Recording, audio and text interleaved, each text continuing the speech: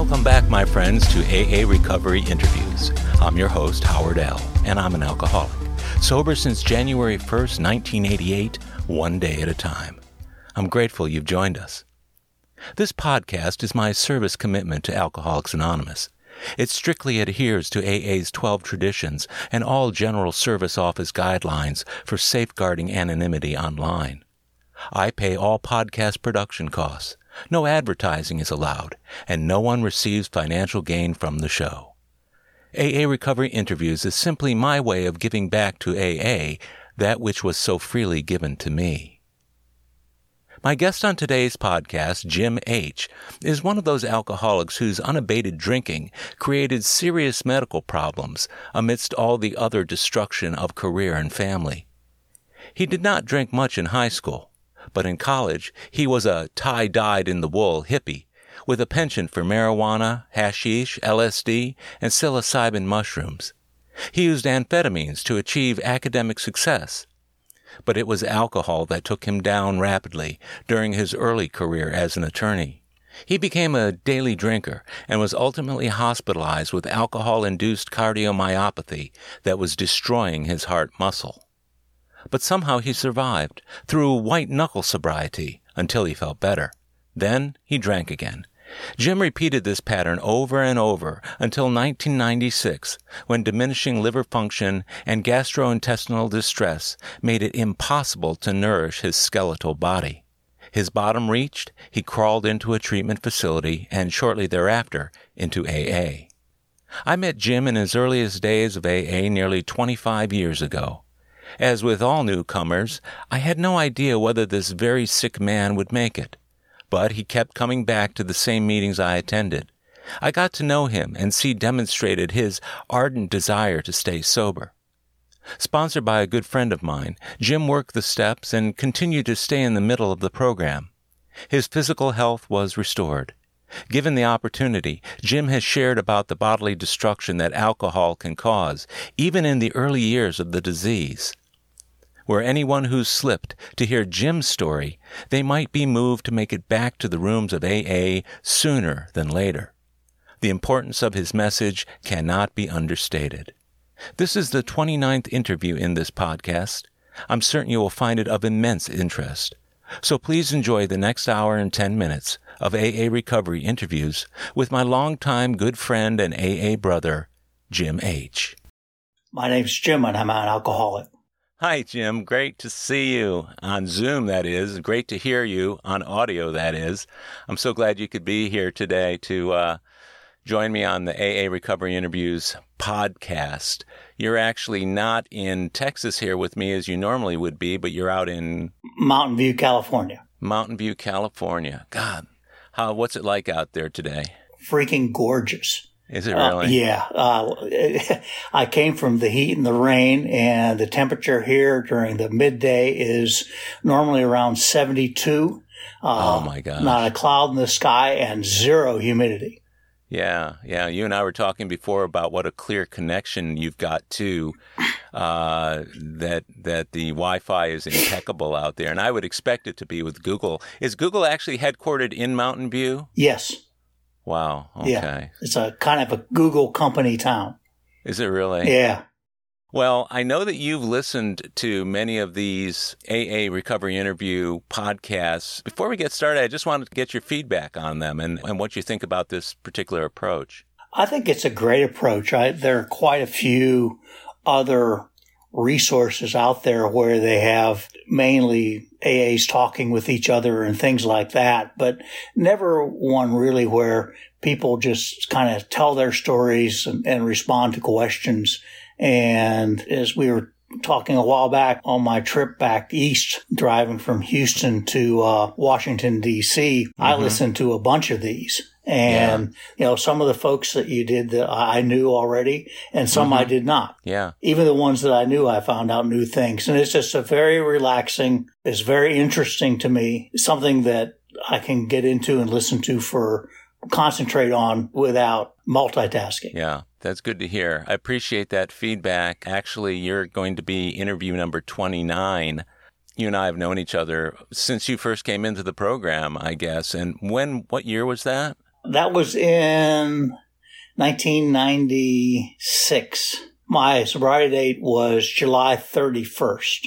Yeah, so I met you really soon after you came into the program. Do you remember that? Well, my first meeting was the meeting at Holy Name, the investors group. Oh, yeah. And that's where I had been told to go by the folks and they told me to go there and get a sponsor. And so that's what I did.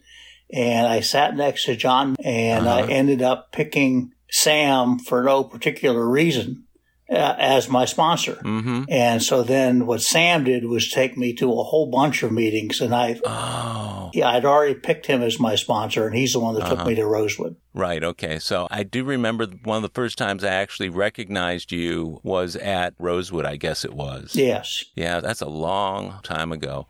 The beautiful thing about it is you and I have been going to the same men's meetings, the same 1 or 2 men's meetings a week, every week, with consistency for virtually all that time, haven't we? That's right. You know, the first time I remember you was we were at the Sunshine Men's Group. Right. We were sitting out there, and they were having a group conscience, which that's when I understood what a group conscience was. Right. About whether or not to bar a member because there had been a fight. Oh, yeah. And you and I were talking about that. You know, I was looking at you as super experienced, and you had said, well, I don't know if I've ever encountered a situation like this before. And so that's when I remember you. That was a meeting that I went to virtually every week for many, many years, and it moved around a little bit. And I remember that of the very, very few nights that I missed that meeting, the fight actually took place between 2 guys who normally did not come to that group. They were friends of 1 or 2 regulars who came. And so afterwards, for whatever reason, they exchanged words with each other. And the one guy just punched the other guy in the jaw or whatever it was. The group conscience was to decide that neither one of those men was welcome back at that meeting for the fighting that they did. And, but that's the only time, Jim, I've seen that there were actually blows exchanged in an AA meeting. So fortunately, it doesn't happen very often. No, and for me, it was like I had numerous meetings under my belt at that time, but I was really new. I thought, well, this is going to be an interesting experience. Well, yeah. And so how much different was hearing that story than hearing the stories about people fighting while they're drinking and out drunk? Well, you know, I actually didn't know that many folks that got drunk and fought. Yeah. The guys I hung around with were pretty much kind of like me, and we would go out and do some stupid things. My best friend and I were leaving a bar in downtown Washington, D.C., and it was late at night. And we were hammered, but we left and we got rolled by a couple of Marines from the Marine base. And they cold cocked my friend and this actually caused him some significant eye damage. And, you know, they just sat on me while my friend and the other guy went at it. And then the Marines took off, and, you know, they just basically, they didn't like the way they looked. I think they didn't like the way I looked more than him because I had kind of long hair and whatever. And they just decided it would be fun to go punch us out. Oh, gee. I guess it must have been fun for them, not for you, though. Yeah, that's exactly right. That's exactly right. We're kind of picking up the story in the middle. Since you just shared something about drinking at a point which maybe you weren't an alcoholic yet, could we take a look back at what life was like for you from maybe the point where you were a kid and how you transitioned into drinking socially or with friends? Sure.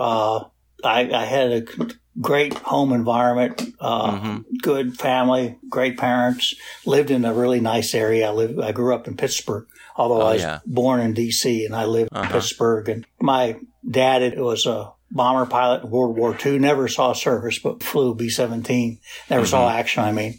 And so they were the cocktail party generation, you know, and we lived in a place that was at the time way outside of Pittsburgh. Great little community, but way outside. And so there wasn't much to do. And so people got together and they played bridge. I remember every New Year's Day, people would come over. My parents' friends would come over and they would have football watching kind of a party. Mm-hmm. And so early on, I associated drinking, watching my parents drink, with good times and frivolity. And I never experienced any adverse consequences at all from my parents drinking. But I started to mix sodas. And I would mix cream soda with root beer or orange soda with grape soda because I saw my parents mixing drinks. Oh, my gosh. And I wanted to do that. And as I became a teenager, we started to sneak beers, and we would have some whiskey, and he would fill the bottle up with water. I liked the way it made me feel. And one time, someone had stolen a couple of bottles of scotch, and I had watched my dad make scotch sours. And so I made everybody scotch sours. My parents were out for the evening, and we got hammered. Wow. Parents came home, and one of my friends was passed out on the garage floor where people had thrown up all over the house. We had to go to the emergency room. And then one time I was at a Christmas party with my humanities teacher was giving, and I got caught by the cops with a 6-pack. And so got taken in for that. And then I went to college, and in college, I wanted to be a hippie. And so drinking was secondary and actually kind of looked down on. Right. When I got to college, I found the guy with the longest hair I could find, and I knew about marijuana, and I knew I wanted to try it because hippies tried it, and I really desperately wanted to be a hippie. So I walked up to him and we found marijuana, and, I was off to the races, and I drank, but it was mainly, we smoked a ton of dope. So I wanted to just unpack a few more of the things that may have contributed later on. So the way you transitioned to telling me about college makes me think that perhaps you were mostly involved with alcohol during high school, or did you drink during high school, or what was your experience during high school? I really didn't drink much, not for want of trying. We lived in a kind of a self-contained community that was far from a city center. Right. There wasn't even a real mall nearby. I mean, there were grocery stores. Pennsylvania has state stores to sell. That's the only way you could buy liquor was to go to a state store. And the only way you could buy beer was to go to a beer distributor, or you had to go to a bar. And so, I knew of people that had contacts and always seemed to be able to get liquor. And I knew once I got to college, the folks that were younger than me, my friends, were able to get beer and kegs, but we never were. I mean, it was a really big deal if someone showed up with a case of beer. And I just didn't have the opportunity to drink all that much. And so I did not. I mean, it was a rare occasion and to be thoroughly enjoyed when someone snuck a bottle or got some alcohol. Yeah, I get it. So the circumstances were such that you, even if you had wanted to, the opportunity just didn't really present itself to any great degree until you got to college. What's interesting about the interviews I've been doing is I identify with so many different parts of people's stories, and I didn't really start drinking and using marijuana until I graduated from high school and got to college, and then it was, Katie bar the door, but I had exposure to marijuana soon after I had first started drinking. It sounds like you did too. The first time I smoked marijuana was in my senior year in high school, and I was at a party where someone had it, and I tried it, and nothing happened. Absolutely nothing. And actually, back then, we used to call it smoking rope. Yeah. And because literally it was about one step above smoking rope. Right. It wasn't until later on in college that we got decent marijuana. It was all usually very low power. Yeah. you'd smoke like as much until your lungs burned, and then you get a headache and you get hungry, and that was about it. Yeah, that's not a whole lot of fun. I was able to start with my older sister and her first husband way back then, and he was kind of an aficionado of marijuana and hashish. He always liked hashish, a lot of hashish. And so by the time I was 18, 19, going into college, I had some exposure to something a little bit better than rope. So you get to college and you get access to much more available marijuana and booze and other things like that, huh? Yeah, and we had a lot of hashish too, and I much preferred that. Alcohol was always there, and for me, alcohol was like an accompaniment to marijuana. I was a legacy, I guess they called it in the day, for a fraternity, Alpha Tau Omega, because my father had been one and my grandfather before him. And of course, they came out and wanted me to pledge.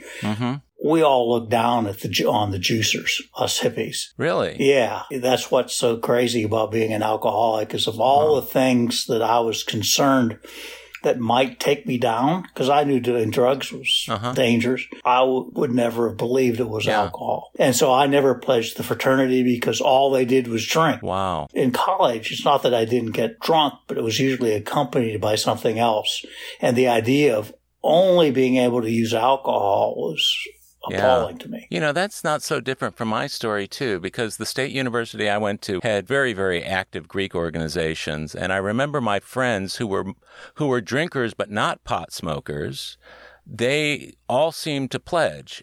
But because I was more involved with pot, and the fraternities at that time were heavily oriented towards beer and other alcohol, like you, there was no real strong attraction for me to do that, because I thought those guys are really pretty sloppy and they're mean to each other because they're all drunk. And me, I'll enjoy my marijuana, but those guys aren't going to do that, so I might as well not join. Was that kind of your thinking as well? Yeah, and so I was in college from 69 to 73. Back then, most of the fraternities were still what we call straight guys. The drug scene was moving into fraternities, but it hadn't moved in as much as it eventually did. Right. Yeah, they were just straight guys, and I didn't want to be a straight guy. I didn't want to be one of the short-haired, drinking, white shirt wearing kind of guys. Yeah. How did you become a hippie? I think my influence there was that I had my father's side of the family lived in California. I loved everything I had read about California and the summer of love out here, which was 67 and the Haight-Ashbury scene. What really got me into it most was the music. Jimi Hendrix was my favorite. But I liked it all. And, I remember my favorite Jimi Hendrix song was If 6 Was 9, which is white collar conservative flashing down the street, pointing at me, hoping my kind will drop and die. You can't dress like me. That's great. And that was it. It's like that was your own personal anthem. And I got that was at my funeral. I'm going to have it played. Seriously. Oh my gosh, that's amazing. Were you in a band, or did you play any instruments at the time, or were you just a listener? No, in fact, I've got one of my son's guitars behind me, and I am still freaking trying to play. I started to play. I started to try and learn the guitar when I was like 13. And I have never progressed even to being able to do a bar chord. Because I'll play it for about 6 weeks and get frustrated with it. But no, I was never in a band. I always wanted to be. Any of the people I knew who were hippies, and I guess I was a latter stage. My older sister was much more of a hippie than I was, and I kind of came in on the tail end of that. But I didn't cut my hair for several years, and those people who know me know that my hair doesn't go down, but it goes out to the sides. I had one of those almost like an afro when I was in college. But it seems like a lot of the people who like that kind of music, they either taught themselves how to play and were bands, or they were so stoned they never got the ambition to do it and just enjoyed listening better. I guess I was one of those guys. No, I always tried. I would have loved to have seen you with that hair. I loved hair like that. My hair was straight parted in the middle, and I had it down. It went well past my shoulders. Oh, my gosh. Okay. So you were a certifiable hippie at that point. Yeah. How did you do in college, and in what ways did being a hippie help or hurt you? I did fabulous in college. Really? I graduated with a 3.92 in my major. And for my first 2.5 years, I carried a straight 4.0 average. I was in the honors program in economics. You know, it started out when I first got there, everyone told me how hard college was. And so my first term, I worked my ass off, formed study groups and everything, and I got a 4.0. Wow. And I did the same thing the next term and got a 4.0. And by the third term, which was the spring term, I thought I had to back off a little bit, and I still got a 4.0. And so for the rest of my college career, it was seeing how little work I could do and still get a 4.0. And I mainly attribute my grades, especially in the last couple of years, to amphetamines. Oh, okay. You know, I would miss class and then not do the assignments, and I was blessed with a temporary, kind of a transient photographic memory. And so I could go through the books and I could stay up nights in a row. Longest I stayed up was like from Monday to Friday. And just, you know, and then go in and take the test. And I remember I got questioned because I would reproduce the answers to the test. I would reproduce the section of the book it came from. Wow. And so, but you know, so I graduated with 3.92, and the way being a hippie did it was, you know, my father hated my long hair. My professors hated my long hair. But it's like, kiss my ass, you know. Yeah, I have a 4.0. That's the way that I did it. It was defiance. They couldn't deny that, could they? You're just the long-haired hippie with the smarts, I guess. Now, you mentioned amphetamines. Okay, so were you a regular or daily pot smoker as well? Oh, yeah. And it was mainly pot and hashish that we did every day. I did psychedelics. It's like when it was good, it was really, really, really good. You're talking about like LSD? Yeah, LSD. It was mainly LSD. I've done psilocybin. That's a whole other story. In Yellowstone Park, of all things. And peyote, which I did in law school, which was pretty interesting. But I didn't do a lot of them. I think you have to have a very strong kind of ego in mind to be able to go through that and not lose it. And one of my friends did. He got to doing it very frequently, and it was just tearing him up. So I guess I did LSD maybe 15 plus times, maybe. I never did LSD. I never did any kind of IV drug. A number of my friends were doing it, and whenever it was offered, I turned it down because I didn't know whether I was one of those type of people who could handle it. But did you ever have, in later years, those flashbacks that people talk about from the LSD? No, you know, I was lucky. And that's all it was, I think, was luck. I never had flashbacks. I never had any kind of bad trip. I had some trips were better than others, but never had a bad trip at all. Honestly, I had some fabulous experiences. Yeah. The time in Yellowstone I mentioned, I did mescaline on the March on Washington in 1971, the VVAW, and so there's 200,000 hippies in Washington, D.C. So, I mean, honestly, I don't regret any of the drugs I did. I regret marijuana a little bit that I did it so often because I missed out on a lot of things that I could have done. Yeah. I find that marijuana kind of messed with my decision-making to a certain extent because I was so comfortable not making decisions that when I had to make them, I made them probably based on some of the wrong information. I mean, I think I got through life okay despite all that, but it's interesting that your memories of the LSD or the mushrooms or the peyote or marijuana, even for that matter, is not one that is all that negative. No, the only negative I had, like just as an example, Penn State had all these fabulous athletic facilities that I never really availed myself of. Yeah. They had lots of other kind of extracurricular things that you could do that would have been fun. But, I was getting stoned and listening to music. Yeah, and you were still getting good grades. So you started out kind of early on, let's say at the age of 18, as a functional drug user, alcohol user, without too many negative consequences then, huh? No, I didn't really have any.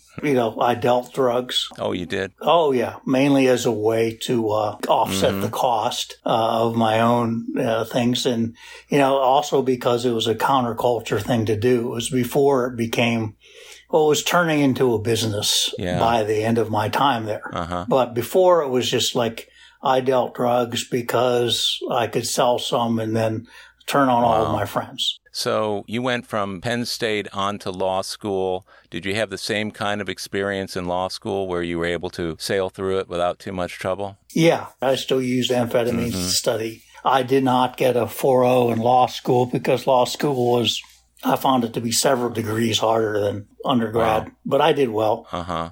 I still had the same memory. Share with me your recollections, Jim, if you would, from getting out of law school to the point at which you first noticed that you had a problem, either with alcohol or drugs and alcohol. Well, I started to turn to alcohol a lot more in law school. Mm-hmm. I had been engaged to be married to this girl that I had gone out with in college. And she broke off that engagement the summer prior to my going to law school. Mm-hmm. And so I was down there in this apartment that we had gotten, or I had gotten for both of us. And it was far away from the law. It was out in Bethesda. Mm-hmm. Nice apartment, but funky area. And so I was outside of the student kind of activities in law school. Plus my access to drugs had diminished because I was in a new environment. I didn't know a lot of people. And also I didn't have any posse. I didn't have any friends.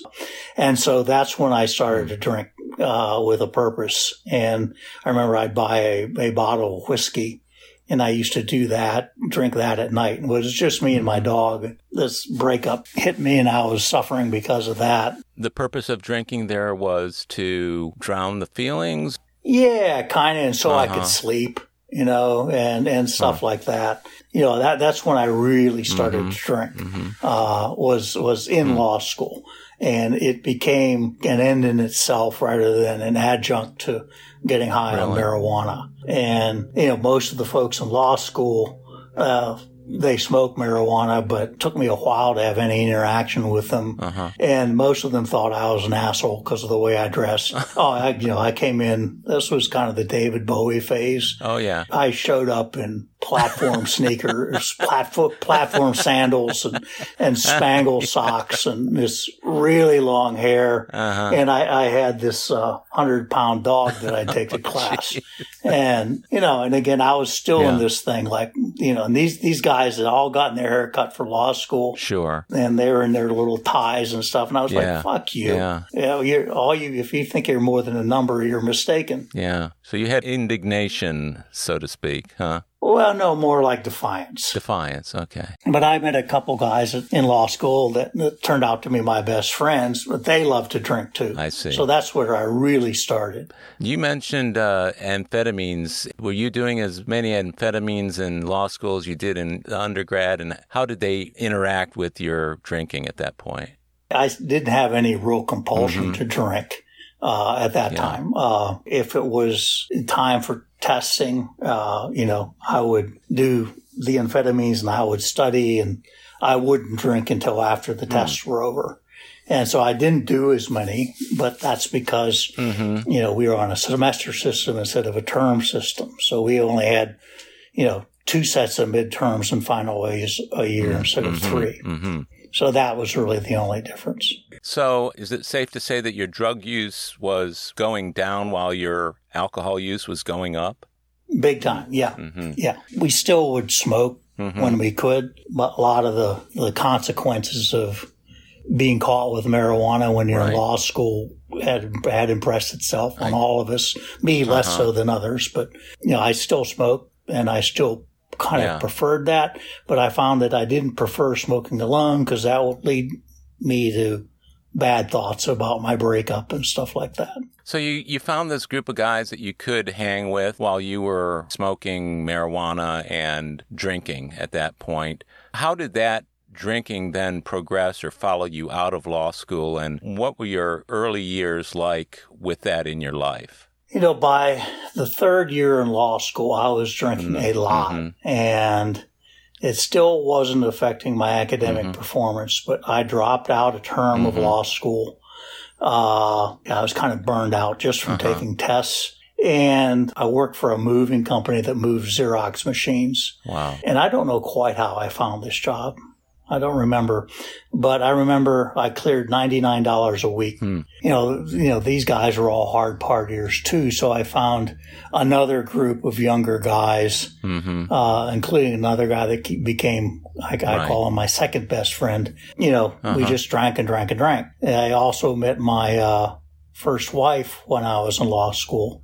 And, she wasn't a partier nearly like me. That took my mind off my first girlfriend, the college girlfriend.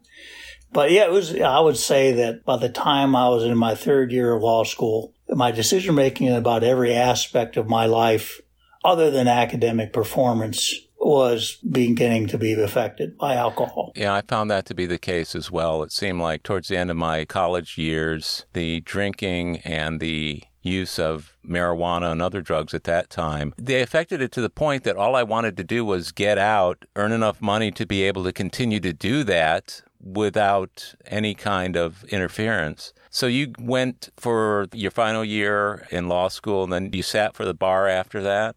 Yeah, I took the bar exam. I had been so out of the mainstream at law school. I think I thought that someone would then just kind of call me or knock on my door and say, look, we understand you graduated from Georgetown and we'd like to hire you and pay you a fortune. So I missed out on the whole interview process while everyone that knew what they were doing and had all these job interviews. I didn't even have one. I got my first job out of law school off a index card that was posted on the bulletin board, and it turned out to be a great job. But I went to work for an energy consulting firm as an assistant general counsel, and it was a good job. Is that where you first started specializing in that kind of law?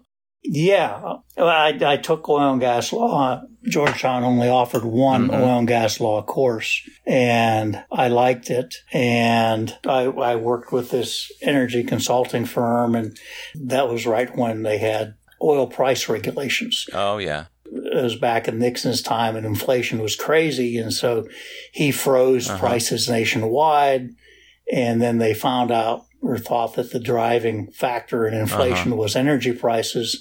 And so what began as a temporary program turned into a permanent one. And every facet of oil, petroleum prices, from crude oil all the way up through product, gasoline, price controlled. And there's this complex administrative nonsense that was around all that. And I worked on that and learned that. And, I liked it. So you kind of became a specialist from that experience. Did that specialty kind of follow you throughout your career? Yeah. So, when I finally moved to Houston, consulting firm had kind of imploded. Yeah. And I went to work with another large blue stocking type of normal law firm. I hated them and they hated me. And why? Why did they hate you? Because I wasn't working. Why weren't you working? There's got to be a thread in here somewhere. Because I was drinking most of the time, and we had tried to start a energy practice of another friend of mine. He had formed a law firm, and I worked to work with him, and then we merged, and the crude oil price controls were getting phased out. And so my whole, all this knowledge that I have was basically useless. We couldn't generate, this was not an energy law firm. This was East Coast law firm. And, we couldn't generate any legal business. And so they had me move they were a federal communications law firm. And so they had me try to move to this kind of media practice, which I didn't, I'd never really got. this is an example. Every Friday they would have a happy hour, and it would be held in this rich paneled library, and there'd be the bar set up and the lawyers sitting around talking, and all the secretaries would be having their own happy hour in the little lunchroom. Well, I was in the lunchroom. After being in the paneled study, or? Yeah, I would go there and pour my drink and go to the lunchroom. You must have been a popular guy. Oh, yeah. And I'd go out for drink heavily at lunch, and, stuff like that. It was getting to be a real problem by that time. And, I had gotten married by that time, and my son was born. And, so I lost my job, and he was still an infant. We'll be right back. My friends, if you're enjoying AA Recovery interviews, check out my Big Book podcast, the complete unabridged audio version of the first and second editions of Alcoholics Anonymous.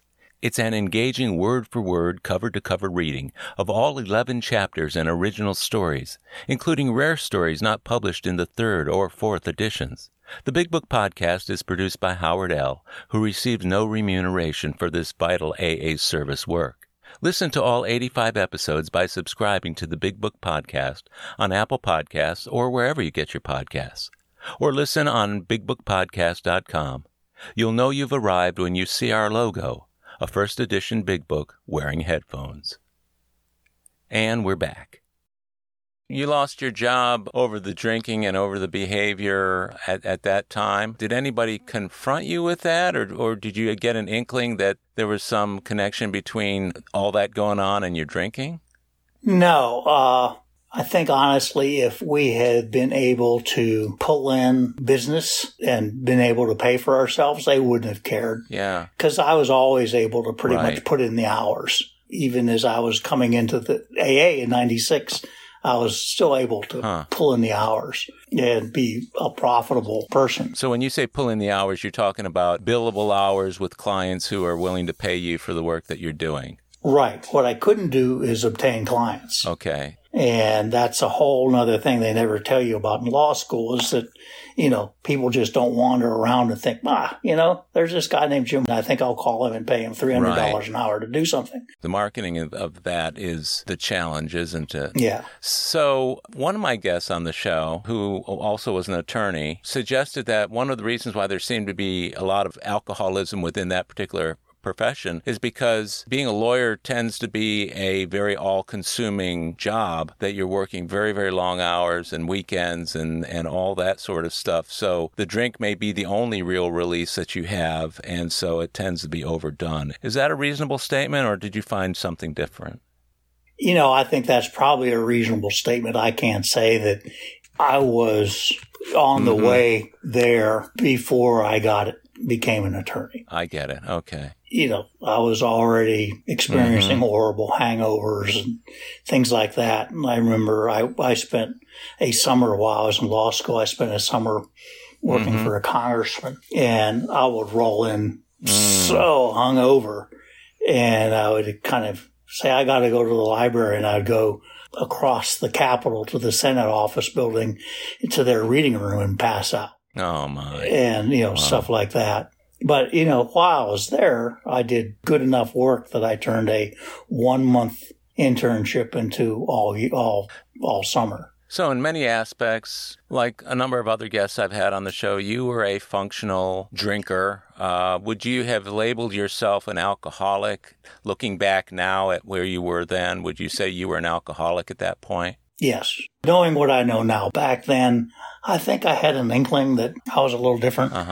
I used to go out with a girl, and she was a registered nurse, and she's the first one that said she thought I was an alcoholic. How many years was that before you actually came into AA? Probably about 15. So somebody who you knew and let's say trusted suggested the problem that you already had and gave it a name. How did you react to that? What did you think about her saying that and about the fact that you might be an alcoholic? Well, it was all, first I didn't believe, Yeah. I was indignant.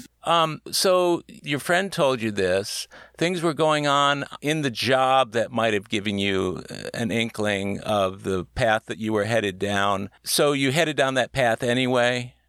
Yeah, I got my first, well, actually my only DWI. I see. At about that time. I got put in the back of a paddy wagon. And the bad part of it is I had probably a little under a half an ounce of marijuana in my pocket. I was, taken down to the station, and I had tried to develop this way of getting out of handcuffs. And so I was in the back of the paddy wagon with this guy that was passed out. And I could see my whole career going down the drain with this marijuana. And so I was I was going to throw it on the floor and then blame it on him.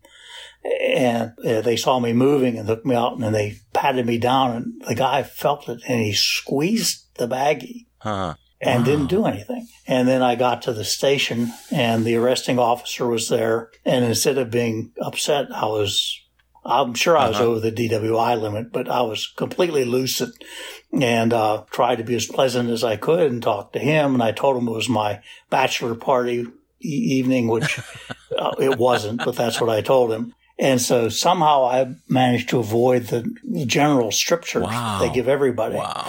And so that was that. And back then they put you into a diversion program where I had to go to like an alcohol awareness class for 6 weeks or something. So you dodged a career-ending bullet with the guy who checked your pockets and squeezed the pot and did nothing. Right. And you were able to get through that by being a pretty nice guy at the station so they didn't do the strip search.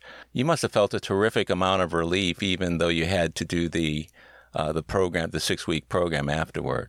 Oh, absolutely. Yeah. I mean, it would have been a complete disaster. There was only really one other time where I was ever that close, and that was when I was in law school. So that happens to you. In looking back, did you look at that situation and say, well, I better stop doing that? Or did you chalk that up to bad luck? Or how did you process that at the time? I chalked it up to kind of bad luck. I had done all kinds of crazy things. I drove my Volkswagen up the steps of the Jefferson Memorial once, and a park policeman came out as I was driving down, and he was just enraged, and he was screaming at me about how I couldn't do that, and I kept just screaming back. I said, "I'm trying to get to 95. Why don't you have signs? Where's 95 South?" And he pointed, and I just went that way, and that was that. So, oh my gosh, stuff like that. So, so I just chalked it up as to bad luck because, I'd had the pre-drinking before I was on my way to the real party when I got stopped. Yeah. I think after the class, maybe I tried to slow down a little bit. I honestly don't remember if I did. It wasn't much. Did they present options to you, and was AA ever talked about or recommended in that program? I don't remember that.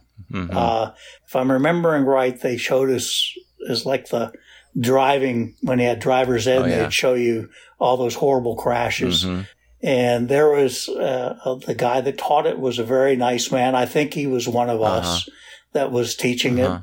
And he began as like, I'm not going to say that you have a problem or anything like that, but you're here because, it obviously caused you a problem and stuff like that. And, most people there most people were young and they didn't take him seriously at all. And to me, it was just kind of my penance for getting caught. So you were married, you had a child, you were working here in Houston. Can you kind of walk us up the road to 1996? Sure. So on my own in Washington, D.C., and I actually started to load trucks again because we had bought this house and I had a new baby.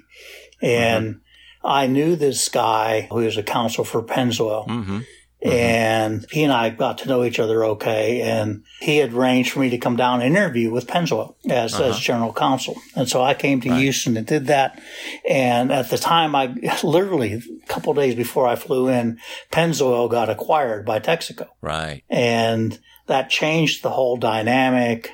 They sent me up to New York to interview. And I blew that interview because I was too hungover. Oh, my.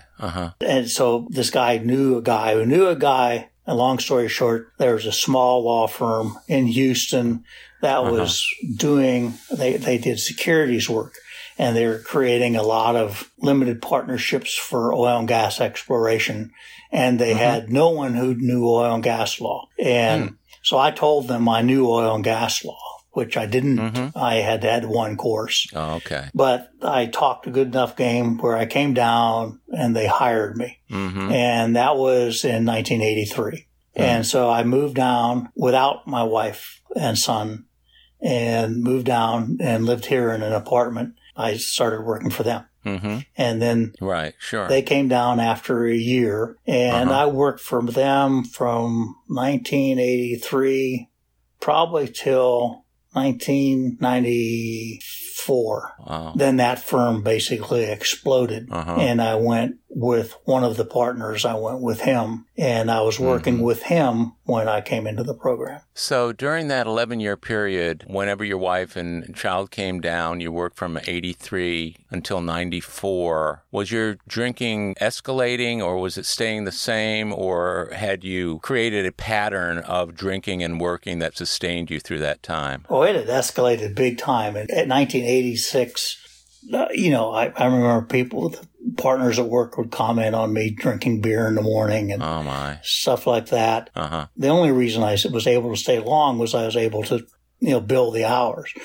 But in 1986, I got hospitalized and went in, and they did a heart scan and all that. And they put me directly into intensive care and said that I had something called alcoholic cardiomyopathy. It's basically where you're drinking so much it's attacked the heart muscle, your heart muscle. And they said that I had destroyed between a quarter and a third of my heart muscle. Oh my gosh. And that I would never get it back. And one of the things I used to do was I used to love to run. And so I can't be an alcoholic. I can run 6 miles, Right. And they said I couldn't run. I couldn't, I needed to find a lower impact, kind of lower stress job. And so I was in intensive care for 6 days and then got out, and I stopped drinking and stopped running and cut my hours back. And I began slowly to jog and run again. Finally, after 6 months, I was with my wife and we went to a Rockets game, and I thought, I'll have a beer. And I did, and I was off to the races again. Wow. And it took a while this time. I was careful with it, and I'd only have beer, then would only drink on weekends, and it just gradually escalated through the next 10 years. But I had probably 3 or 4 years there where I was drinking, but not crazy like it was before. So you became a temporary moderate drinker then for the period of 3 to 4 years? Probably a temporary heavy drinker, but yeah. A temporary heavy drinker, okay. But not alcoholic drinker. Okay, I get it. So after that period and you picked up again, you went even further down the tubes at that point, huh? Yeah. So the law firm broke up, and then I was working with this one guy, and by that time, by 95, 96, I was completely physically addicted. I was no longer drinking to make myself feel good. I was only drinking not to feel bad. I remember that while I could still type and I could still wrote some of my best stuff legally back then. My motor coordination was so gone I couldn't sign my name. Oh my goodness. I would drink in the morning on the way. If I didn't drink by 3 o'clock in the afternoon, my clothes would be like plastered to my body. I'd be in a cold sweat. And, it was brutal. It was brutal. To what did your disease attribute that to? Did you know that it was the disease that was doing it, or were you convinced it might be something else? No, I knew that I was screwed. I was at that place where everyone talks about is that, you got to do something and should do something, but you can't. And physically, I couldn't do it. Yeah, the cardiomyopathy that you'd been diagnosed with 10 years before, did that come back or did that get worse or better? It seems to me if you had it then, another 10 years of heavy drinking, you would be dead somewhere along the way. Well, that's what was bizarre. So after I had that diagnosis and I was seeing the doctor all the time and all that stuff, I came in one time and I had started to run again, and he did the scan, and he looked at me with this look on his face and says, "You're cured." Oh my gosh. And, my wife and my son both attribute that to literally a miracle, because this guy said my heart was damaged, and they had the tests to prove it. And I was back, and I was running stronger than ever before. He couldn't explain it. And to me, of course, I thought, in my craziness, I thought, of course I am. Why not? I knew this wasn't going to keep me down. And so I didn't have that. I have what it caused was a fibrillation, an atrial fibrillation. Mm-hmm. That's what it left me with, and I have that to this day. In 95, 96, it's not the cardiomyopathy. You still may have had the atrial fibrillation, but it was other factors that were affecting you physically to the extent that you were shaking and having other physical problems, huh? When I finally went to see a doctor, the only physical issues I had were evidently I had liver issues. The only physical issues I noticed were all alcohol related. I see. Okay. Either the shakes or the sweats or whatever. I think I operated probably well above the legal limit 24/7 by that time. Did you find that it was affecting your cognitive skills, or were you still able to function cognitively? I was able to function cognitively. Yeah. That could have been a real curse at the time then, right? But what it did was I was very reticent about driving anywhere. Because if it was any distance to drive, I knew I couldn't make it without drinking. Yeah. So you get to 95, 96. As I recall, you said something about being hospitalized. What was that about? Or maybe you didn't. Maybe I've just heard that in your story over the years, and I just imagined you said it. No, I was hospitalized again. Uh-huh.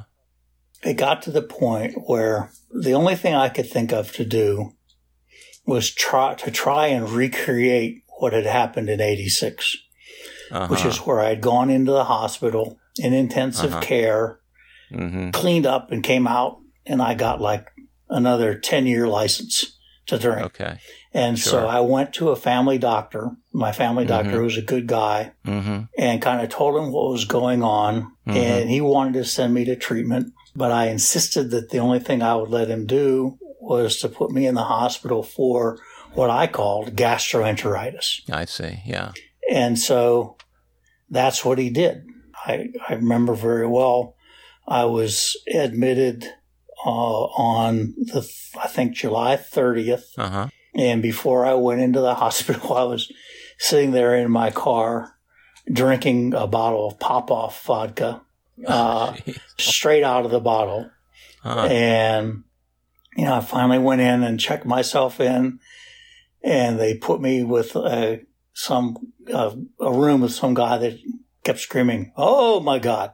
Oh!" So I said, "Get me out of here." So they put me up in the oncology ward, and I was there for the 30th, 31st, which was my first day sober. And I think I got out the first or the second, so they basically dried me out. They gave me Librium. And I remember I was so weak that I could not get out of bed by myself to go to the bathroom. So I'd have a guy come and help me. And I got out, and they had a doctor that specialized in livers came to see me. And so I had appointments with him, and my GP came in.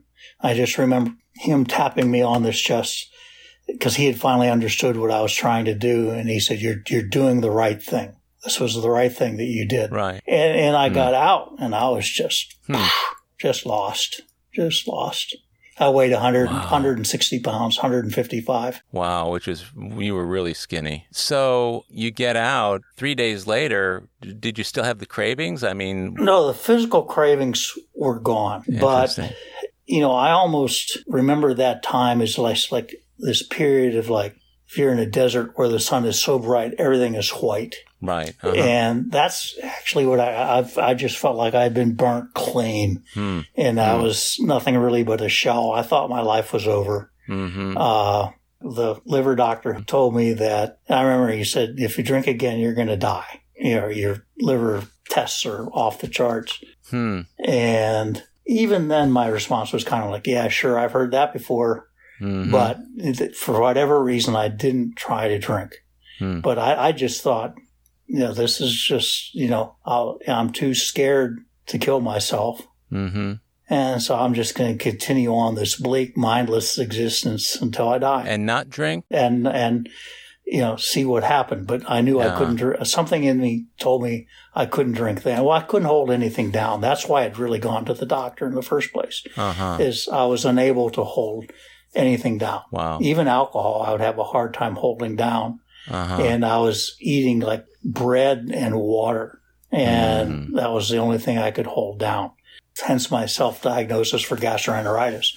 But wow. The liver doctor, he developed a method of treatment, which was very successful with me. It was kind of experimental, but he got my liver function back to normal very quickly. Wow. And but I couldn't eat for a while. And so I just kind of, I was off work. I was just kind of lost. So at that point, you mentioned that you were in a treatment center. How long were you there? So I had a client that was also a friend of mine that had gone to the club, he and his wife, and the next had a couple of their Everclear margaritas, like 11. And then the next thing he remembers, there's a Fort Bend constable next to him. They're way out in Fort Bend County, and he's nude, his wife is nude, and he's dragging her by the feet up this road. Oh, my God. And so they put him in jail, and this was while I was still drinking. They put him in jail, and his wife was wondering whether to press charges for domestic violence and stuff like that. And it was all agreed. And I got a friend of mine who was involved. It was all agreed that she wouldn't if he went to treatment. Okay. And I went to see him there.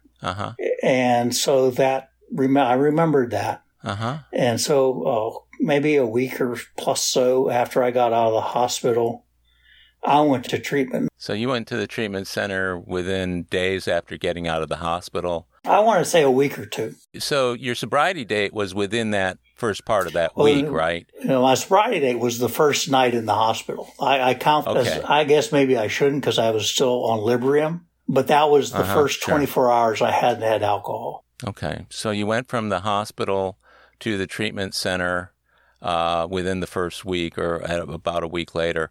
And how long were you at the treatment center? I went and they wanted to do inpatient, and I said no. And so they accepted me as outpatient. So I did the outpatient thing, which was still 3 nights a week for 3 hours a night, then plus Saturdays. And I did that, and I actually found that I liked it. Was that your first exposure to AA then? Yes. Yeah. I see. And, I was with a bunch of girls who were in my group that were mainly nurses that had got caught for some pills and stuff like that. And so and this was also the time when, insurance covered all this stuff, and they were springing up all over the place. But so I did that, and that's what eventually led me to AA. So you came to AA. Now, when you got out of the treatment center, were you sufficiently indoctrinated with what AA was about and the necessity of meetings to go on your own at that point? No, I was actually, I don't know if I was out of the treatment center or still going, but it was at one of the Saturday morning kind of aftercare things that they insisted that I go to an AA meeting. And so my first AA meeting was one night. Where people from the outside would come in, right? Yeah, mainly guys trolling for, sponsees. Yeah. So I went to that and I enjoyed it. And I remember Mark P. insisted that I go outside to an AA meeting and strongly suggested Holy Name and absolutely insisted that I get a sponsor. He said, don't come back without one. And he impressed upon me that, which, rightly or wrongly I have followed, is that I had to ask someone.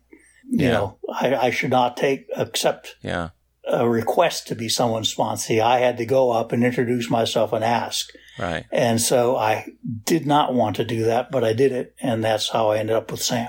Yeah. Well, that is an important thing to do. I remember there used to be an old timer for years. He would say, you have to wait for them to ask you, because the process of doing that is a humbling experience, and humility is what they need at that point. They don't need to be enabled. They need to have some humility. So I get that, and that's pretty important to be asked. So you're going to AA now, and what are some of the milestones along the way that severely challenged or pulled at your sobriety in a way that you were worried about maybe slipping? Or, I got to say, other than the normal issues pretty much anyone has when they first come in, which are little things like driving past the 7-Eleven and not stopping for a beer. Yeah. Not going to the liquor store. Yeah. Not going to the bars. Right. That happened early on. I've gone through quite a bit. And I've never felt threatened. And for that, I have to thank my that's great. sponsors, mainly Sam, and then the fellowship. Yeah. Yeah. How about the spiritual end of the program? How has that worked for you over the years? I wish I were more spiritual. I don't feel spiritual. Yeah. I wish I believed more. It's an issue that I have. Right. So, for me is, I go on about my life concerned about my own stuff and other people's stuff pretty much day by day. So I don't feel like I have a super spiritual. I know there is one, but I don't feel it as much as I would like to. Yeah. I like to ask that question, and I'm intentional about it because I don't want people taking a look or listening to your story and then making assumptions about what your spiritual life must be like. So I appreciate you saying what you said, and we all have our own ways of working the program with regard to the spiritual end of it as well. The things that you've gone through while you've been sober and in AA, you've been able to get through them without seriously being challenged or feeling like you were in danger or perhaps away from the herd? Yeah, so I got divorced, remarried. Yeah. I lost both parents. We got flooded out. And this issue latest, which is the worst one with my son. And I've never really felt the old saying is, what good is drinking going to do? Right. And the other thing I always fall back on is if I thought a drink might do something, right, I might be interested, but I have no interest in having a drink or two. I want like 40. And I know where that goes. Yeah. Yeah. Me too. Yeah. And it's not a good outcome, certainly, by any measure. Then I like to also ask about any of the gifts that you can point to that you could look back on and say, if I hadn't been sober, this sort of thing would never have happened in my life. Honestly, pretty much everything. Literally. Forget, I'd be dead. Okay. But just even aside from that, I am right now sitting with my son in Mountain View. If I hadn't gotten sober, I wouldn't have that relationship at all. I am happily married. Right. And I also get along very well with my ex. I would have neither of those relationships at all. I was able to, my dad and I never really had a bad relationship, but, I felt, I was able to tell him before he died, he said, how are you doing? And I was able to tell him with complete sincerity, the best I've ever done. And my mom got to see that too. So all beautiful. These things are, and my dad didn't really understand the program because I remember he white knuckled it, but my mom understood almost intuitively. Oh yeah, and she was very happy. I've got a relationship with my sister, which I never had before. The sister that was the bane of my existence growing up is, now we go on vacations together. I'm happily married, and I have relationships with my stepdaughters and their husbands and their kids, my grandkids. All of this I never would have had. And I'm healthy. I'm playing golf. I wouldn't have had that. So literally, monetarily, I was able to retire. I went from having no money and owing the credit cards $80-some thousand to having money where I'm able to retire and fly out and see my son. And it's just crazy. It's crazy. Yeah. And those gifts never stop coming when you stay sober and involved in the program. That's exactly, yeah. The beautiful thing that I've noticed about you over the years, Jim, is that you've always been a meeting maker. And of the people that I can usually count on to see in certain meetings, you're one of them. And the thing I've noticed in the past several years is with regard to one of your sponsees, just how important you have been in his life in helping him get through some very, very difficult things. And I sometimes think we're better off measuring ourselves by what impact we have on other people as opposed to what impact we have on ourselves. Yeah, I think that, I've only ever sponsored 2 people, and I kind of feel bad about that. But at the same time, I said, only 2 people have ever asked me, and both of them have been through you. One was Will, and honestly, I didn't know what I was doing when I was trying to sponsor him. I had no freaking clue. But Will's still sober, and he's fabulous. Yeah. He's a fabulous guy. My other guy, sponsee, that's amazing, is still, he and I talked the night before last, and he's doing well, and he's had some significant challenges, and he's gone right through them. And if I even had a little bit of that, that's a blessing for me. Well, yeah, and I know you've been a blessing in his life, and it's been important to help keep you sober. You've been a blessing in my life, too. I want you to know that. You're a good friend and somebody who I feel good when I'm around, and it's so beautiful for us to finally be back at the point where maybe we can go into some of these live meetings again and get a chance to see eyeball to eyeball, sit knee to knee. That's always a good thing. It's been wonderful. Oh, it has been. When I see you, even before you began the greeting, which I think is great, it's just like, this is kind of where I belong. This is going to be fun. And that's the way I feel. And that's the way you make me feel. It's like, especially some of the bizarre stuff we saw in the early meetings, Oh, I know it. We both saw a lot of stuff going on.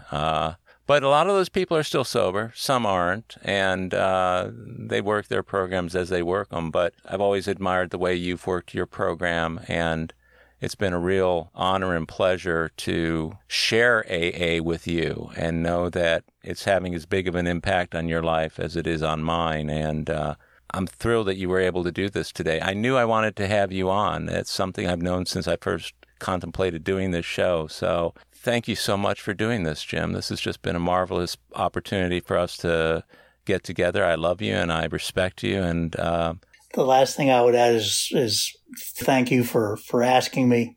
I love you too. And just to think, you asked about spirituality, to think that I went from 155 pounds, not able to eat solid food, to where I am now. Eating too much. It's been a great journey. It's been a great journey. It sure has. And it's great to be on this road with you. And again, many thanks. Absolutely, Howard. Well, my friends, that's it for AA Recovery Interviews. Thanks to Jim H. for sharing his story. And thank you for tuning in. If you enjoyed AA Recovery Interviews, may I ask your help in spreading the word on Facebook, Twitter, Instagram, and other social media channels? You see, I'm pretty good at staying sober, but not so good at social media. I know there are many alcoholics out there who could benefit from this podcast if they only knew about it. So anything you can do to help will be greatly appreciated. That includes telling sponsees, friends, loved ones, and anyone else seeking a rich and meaningful listening experience. Everyone can subscribe on Apple Podcasts, Google Podcasts, iHeartRadio, Stitcher, and other podcast providers. Visit our website, aarecoveryinterviews.com, where you can listen to every show, share your comments, and also contact us. If you want to email me directly, it's Howard at aarecoveryinterviews.com. The next episode of AA Recovery Interviews is on the way, so keep coming back. It'll be here soon.